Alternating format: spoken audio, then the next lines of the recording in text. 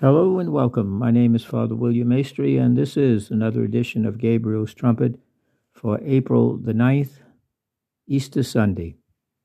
And before we begin, we would like to pray God's blessing that each and every one of you, your family, and your loved ones, all those whom are near and dear to you, that they experience the fullness of the blessings, gift, and graces of the risen Christ on this most glorious, glorious day.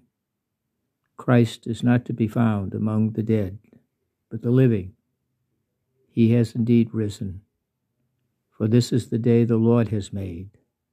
Let us truly rejoice in it and be glad. Our reading this morning comes to us by way of the Gospel of St. John, chapter 20, verses 1 through 9. John chapter 20, verses 1 through 9. And in this particular passage, which recounts that first Easter, that Easter morning, on the first day of the week, John says, Mary of Magdala came to the tomb early in the morning, while it was still dark, and saw the stone removed from the tomb. First, we know that something is in store for us, don't we? We'll talk in a moment about Mary of Magdala. But we are told that the stone has been removed from the tomb. St. Matthew in his Gospel indicates that they had ordered a large stone placed before the entrance of the tomb to seal it, along with Pilate sent Roman guards so that no one could get in or get out, to make sure that this notion of this resurrected Jesus, this resurrected Messiah, would indeed never take place, that they couldn't come and take the body, they couldn't have him revive on the inside and find a way to get out, that any kind of plot or scheme by these followers of Christ would be foiled, and the people could see the dead body of Jesus in the tomb. That's always the answer of the world, you know. It's still present today. There are all kinds of forces, especially today, who want to roll the stone back across the tomb, to keep the message that Jesus Christ is Lord. Jesus Christ is risen, our Savior, and so we are saved. It is to remain among the dead, in the tomb, never to be spoken of, never to be experienced, never to be shared with anyone. Let it die. Let it fade from memory, so that the state or some political party or ideology can indeed rule our lives. But the stone has been rolled back. And it was still dark when Mary of Magdala arrived. Now, she arrived to perform the ceremonial ministrations to a dead corpse when, after burial, the Jewish law required that the body be anointed and cared for, the cloths be changed if necessary, and so on. So she's there once again on a mission to administer to Jesus. And Mary Magdalene may seem like a strange one to be the first one in John's Gospel to encounter the Lord. But think about it a moment. Our Lord came, sent by the Father, to redeem, to save, to heal and forgive. Not the righteous, not the 99 who stay, but the lost sheep, the sinner, the publican, the outcast, those who are in need of the divine physician, not the well, for they have no need of a physician. And Mary of Magdala whose past had been filled with sin, but she met the Lord Jesus. And the stone in her life which covered her heart, that prevented the divine love from reaching into her, prevented her from believing such a love existed, that Jesus Christ rolled away that stone. She's also found at the foot of the cross on Good Friday with the Blessed Mother, St. John, the other Mary, and a few of the women at the foot of the cross.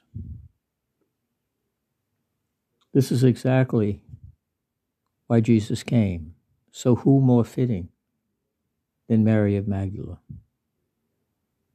For Jesus wants to roll away the stone that covers our heart, that wants to prevent the divine, reconciling, healing love of God from making its way into our lives. But Jesus rolls it away. You are forgiven. You are redeemed. You are saved. You once again belong to the family of God. And so when this happens, she went to Simon Peter and to the other disciple whom Jesus loved, John, and she tells them, they have taken the Lord from the tomb, and we don't know where they put him. So she misunderstands, because the Holy Spirit hasn't come yet on Pentecost. She thinks somebody has stolen the body. Maybe some of the disciples. Maybe the Roman troops moved them at night in order to give him some quiet away from there, and those who went to try to remove the body would be arrested. Whatever the reason, Mary believes that someone has moved the body. So Peter and the other disciple, John, they ran to the tomb. And when they bent down and saw the burial cloth, but did not go in, they both ran. They arrived at the tomb. And Peter, who arrived first, went into the tomb and saw the burial cloth there, and the cloth that had been placed on Jesus. And the other disciple also went in, John. And Peter looked inside, but it is the other disciple, John. The gospel tells us he saw and believed. That's the example of perfect faith. He saw. He saw what? He saw the empty tomb. He saw the garments. But he believed. He remembered the words of Jesus. On the third day, the Son of Man, I will rise. And this is the third day. And he believed. That is the true faith. It is believing what may not be initially visible or present, but through the Holy Spirit, remembering the words of Jesus. It is that perfect faith. We see that present in this disciple. And John says, for they did not yet understand the scripture that he had to rise from the dead. They didn't fully understand it, the disciples. While they didn't understand it, John surrenders in trust and belief. There are many things we don't understand, we don't quite fully comprehend. That's true in human relationships. Very often we don't understand our own behavior. We are a mystery to ourselves.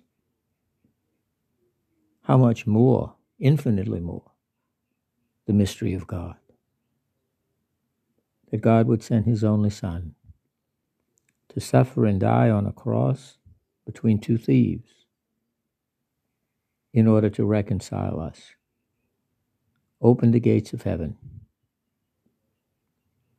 and allow God's love to touch us into eternity.